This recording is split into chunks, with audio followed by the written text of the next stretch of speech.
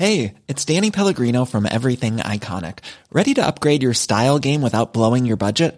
Check out Quince. They've got all the good stuff, shirts and polos, activewear, and fine leather goods, all at 50 to 80% less than other high-end brands. And the best part? They're all about safe, ethical, and responsible manufacturing. Get that luxury vibe without the luxury price tag. Hit up quince.com/upgrade for free shipping and 365-day returns on your next order. That's quince.com/upgrade. I'm Sandra, and I'm just the professional your small business was looking for. But you didn't hire me because you didn't use LinkedIn Jobs. LinkedIn has professionals you can't find anywhere else, including those who aren't actively looking for a new job, but might be open to the perfect role, like me.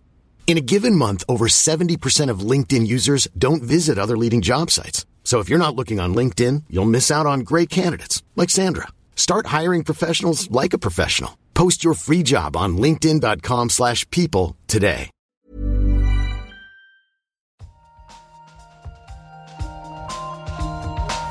In an experiment. We don't know yet. Why is light so far? Like, it sounds so simple. They had no idea. But now the data speaks. I find this not only refreshing, but at some level astounding. Nature. Welcome to the 600th episode of the Nature Podcast. This week, we're talking about improving post-earthquake predictions and the issues with deep learning in artificial intelligence. I'm Nick Howe. And I'm Benjamin Thompson.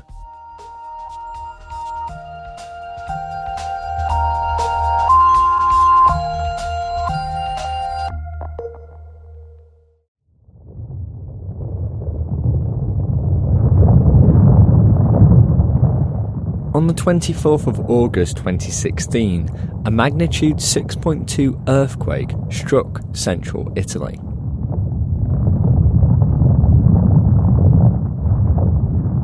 The earthquake caused the death of 297 people, but this event wasn't the end of the quakes that struck the region. 2 months later, the area was hit by an even bigger magnitude 6.6 earthquake.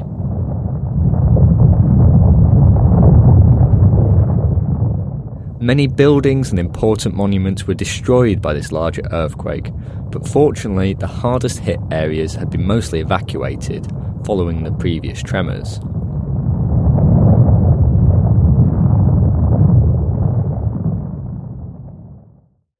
When an earthquake hits, there's always a chance that a larger one could follow.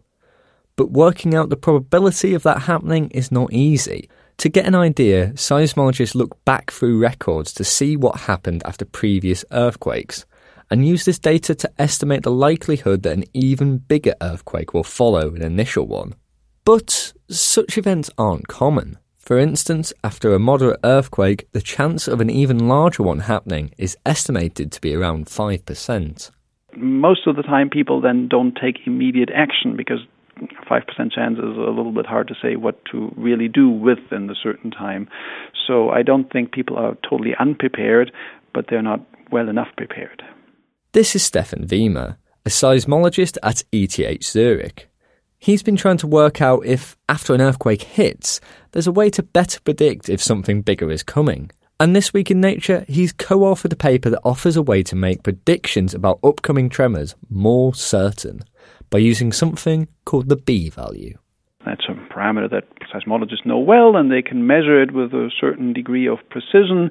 And it's also related to the stress level. So when you have higher stresses in the Earth crust, in a very simplified way, you expect that this B-value is actually lower. And when you have lower stresses, so it's not so critically stressed, you have higher B-values. After an earthquake hits, there's a lot of seismic activity in the region.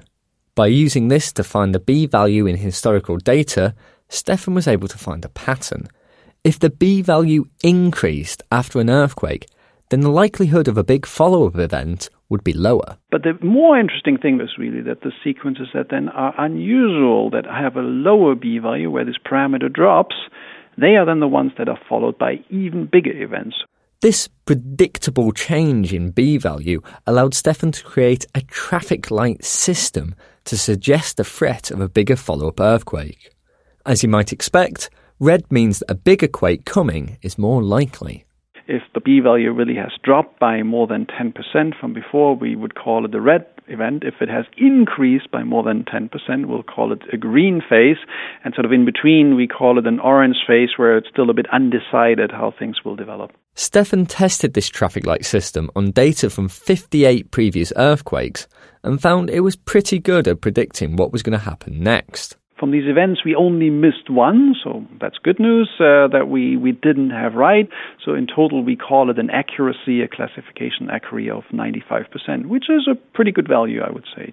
Stefan also showed that this system can be employed quickly. Sometimes, as with the case in Italy, these quakes can be months apart. But even when they were hours apart, the traffic light system still worked. But of course, Stefan's traffic light system has only been tested on archive data, and would have to be tried out in the messy reality of a real earthquake, where quality data may be hard to come by. Emily Brodsky, a seismologist at the University of California, Santa Cruz, who wasn't associated with this work, thinks we won't really know whether Stefan's approach works until it's used on a real earthquake. I think that, as is common in earthquake science, they had to base this analysis on very, very few examples. And so it's really not clear yet whether or not it's going to work. Stefan agrees that the real test will be with an actual earthquake. He also points out that not everywhere in the world is currently equipped to use these traffic light predictions, as it requires a comprehensive seismic monitoring network. He suggests that there are only really good enough networks present in California and Japan and perhaps some parts of Europe. Also, although the traffic light system got it right on almost all of the historical data, the occasions where a bigger earthquake followed a smaller event were rare. So there were only a few red events in the dataset. Emily points out that this is a small number of test cases. Basically they had two cases that it really appeared to work for in historical retrospective analysis. They had a third case, Tohoku earthquake, where it might have worked, but it wasn't clear. The other major limitation of Stefan's system is that even if it can predict that a bigger quake will happen, when it will happen is completely unknown. However, Stefan hopes that this will help inform the incredibly difficult decisions that authorities have to make following an earthquake. Decisions for civil protection is a difficult thing because you need to consider many things for people, right? What are the buildings that are there? Are the buildings safe in the first place or not so safe?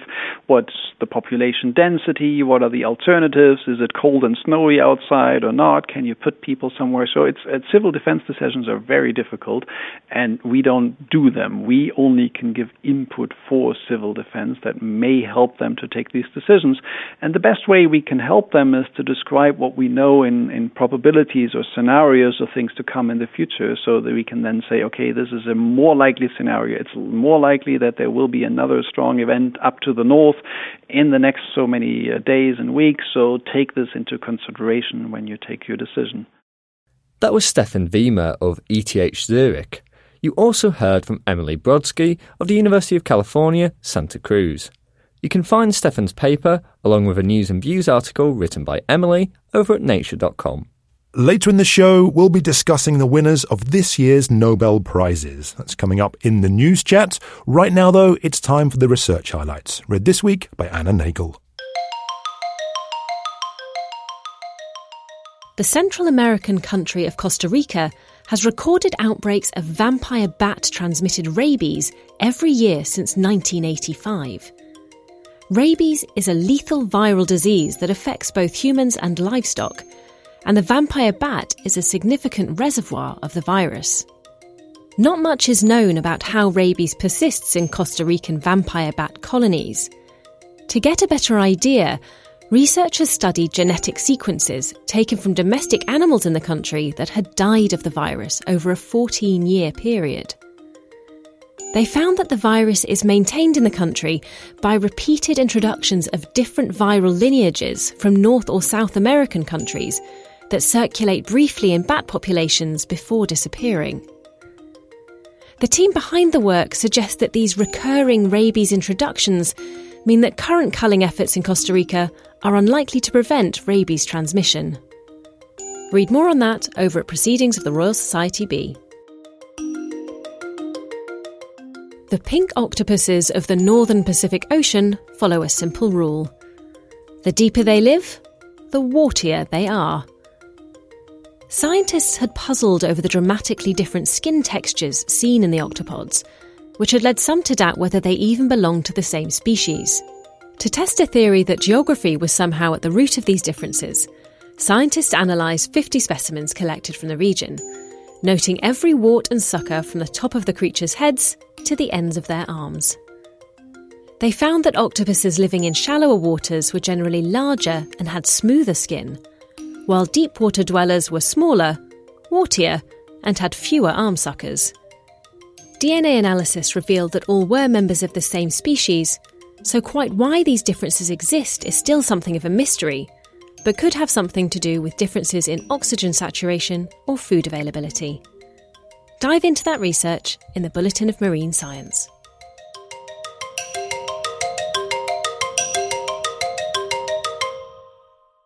Whether you're aware of them or not, AIs are everywhere. They help recommend you songs or movies that you might like. They're the brains in your smart speakers, and they can even recognise your face to unlock your phone. In many cases, AIs work via a process called deep learning. Using this technique, they can recognise patterns, as freelance writer William Douglas Heaven explains. I mean, let's talk about cats and dogs. You show it lots of images of cats and dogs. It will recognise commonalities that all the cat images have versus the dog images. So when you showed a new image, it will be able to output either this is a cat or this is a dog. William has written a news feature for Nature this week about how some of these deep learning systems can be quite brittle. Reporter Jeff Marsh caught up with him and started by asking him for some examples of where these systems have gone awry.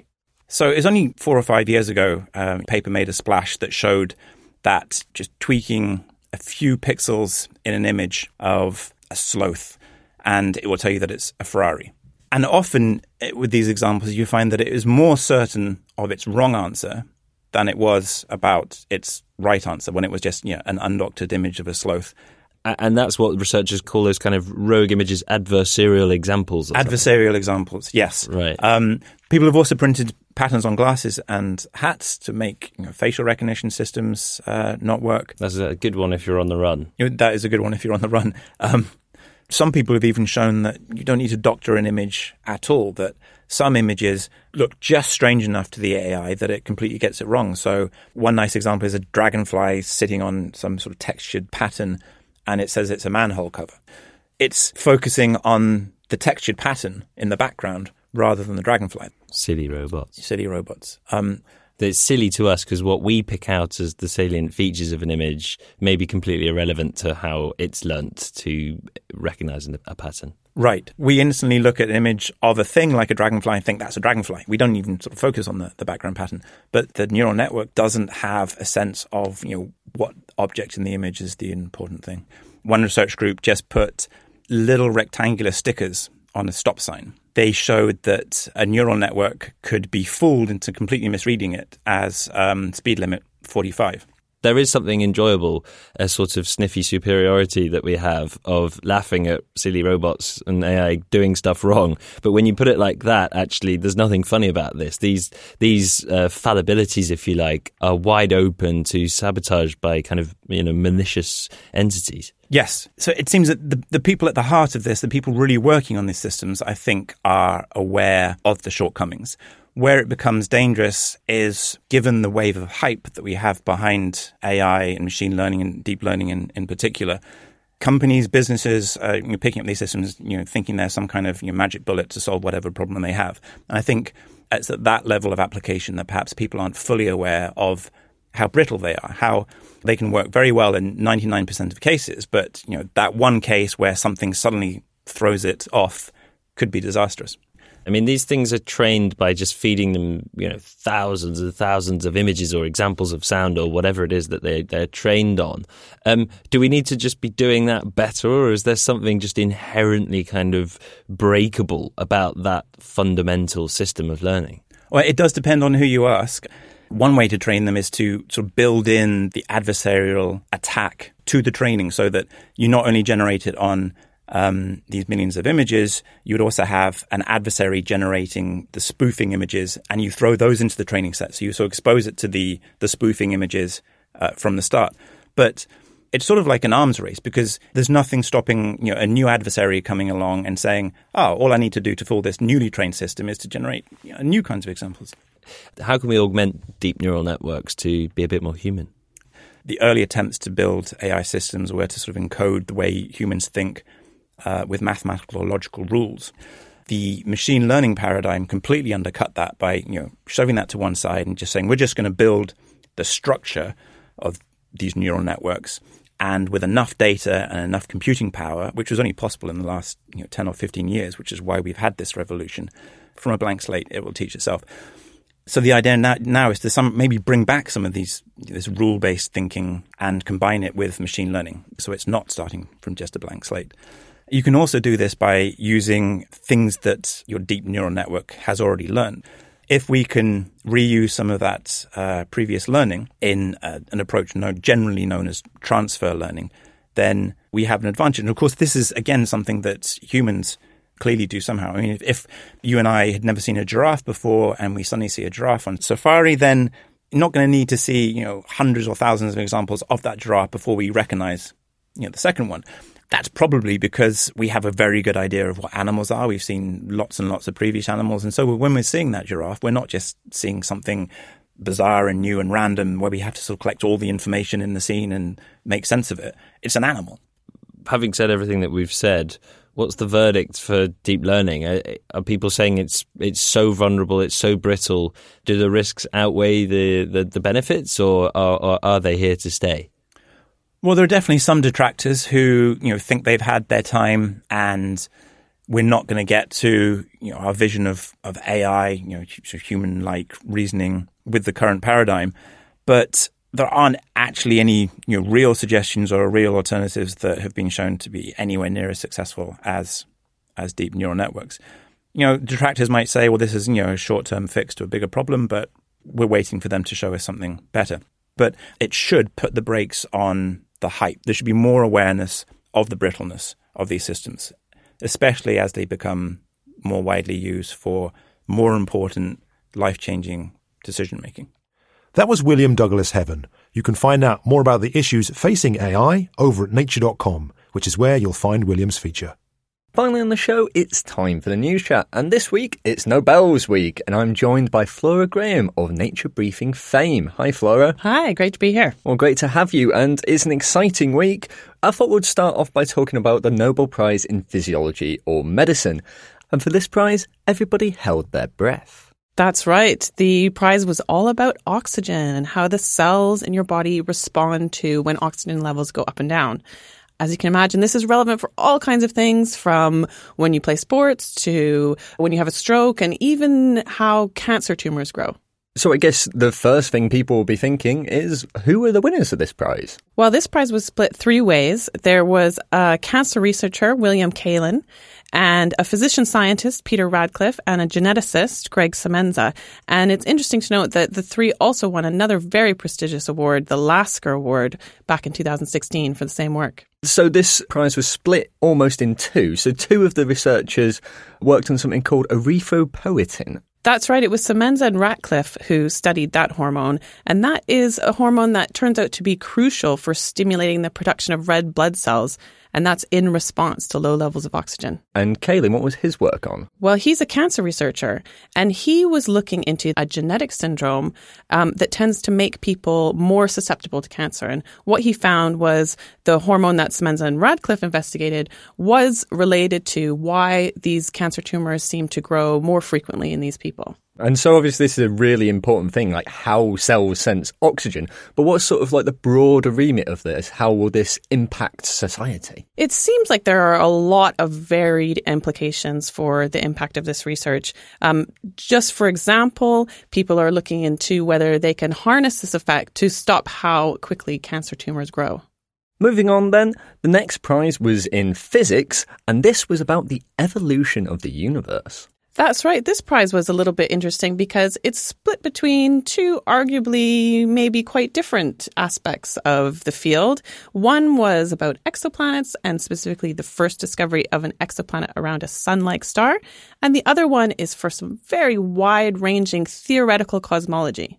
So let's start with the exoplanet part of the prize then. Who were the winners here? Well, that half of the prize was split between two astronomers, Michelle Mayer and DJ Collot. And what they did was they discovered an exoplanet orbiting a star called 51 Pegasi.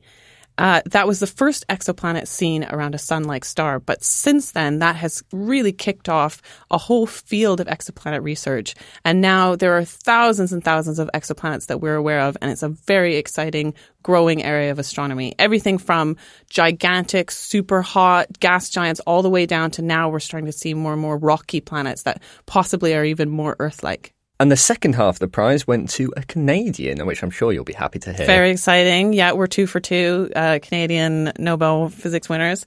So James Peebles is a cosmologist who has done incredibly influential work all about the evolution of the universe following the Big Bang. So things like how the cosmic microwave background evolved, how all of the kind of chunks and bubbles and blobs that became the galaxies and the clusters that we know and love evolved from this fairly uniform initial condition.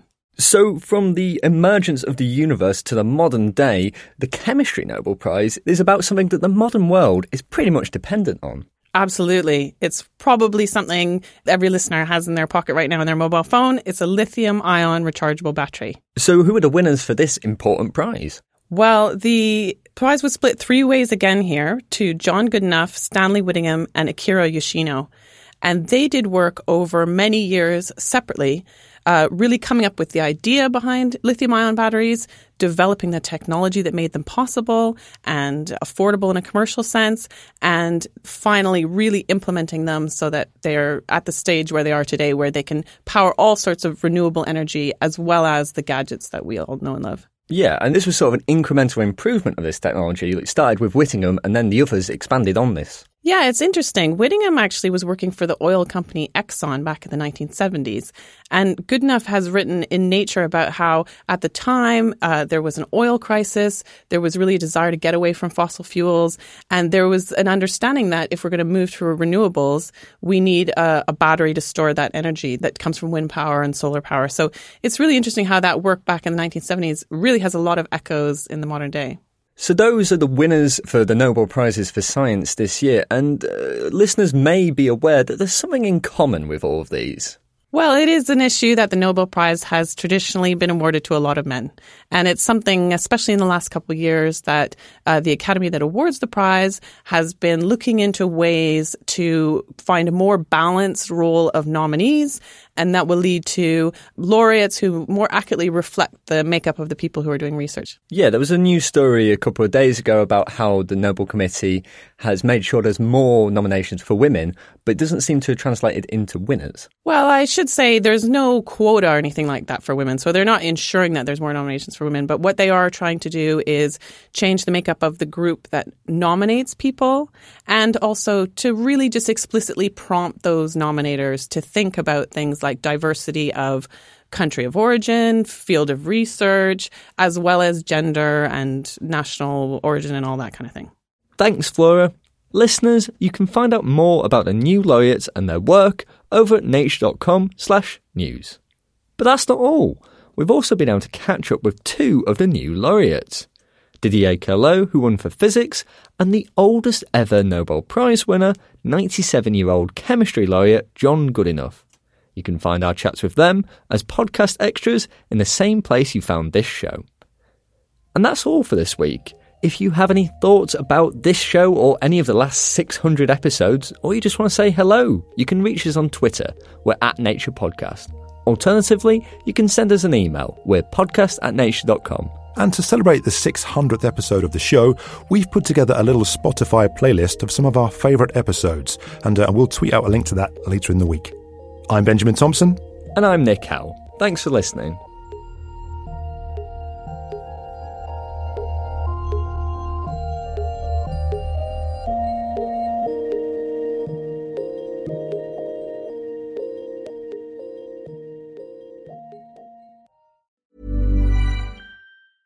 Hey, it's Danny Pellegrino from Everything Iconic.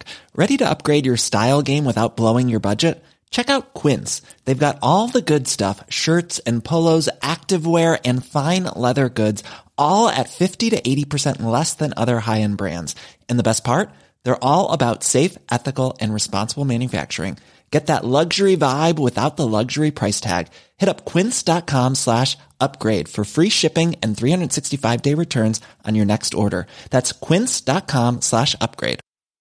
Hi, I'm Daniel, founder of Pretty Litter. Did you know cats tend to hide symptoms of sickness and pain? I learned this the hard way after losing my cat, Gingy. So I created Pretty Litter, a health monitoring litter that helps detect early signs of illness by changing colors, saving you money and potentially your cat's life. Pretty Litter is veterinarian developed, and it's the easiest way to keep tabs on your fur baby's health right at home. Go to prettylitter.com and use code ACAST for 20% off your first order and a free cat toy. Terms and conditions apply. See site for details.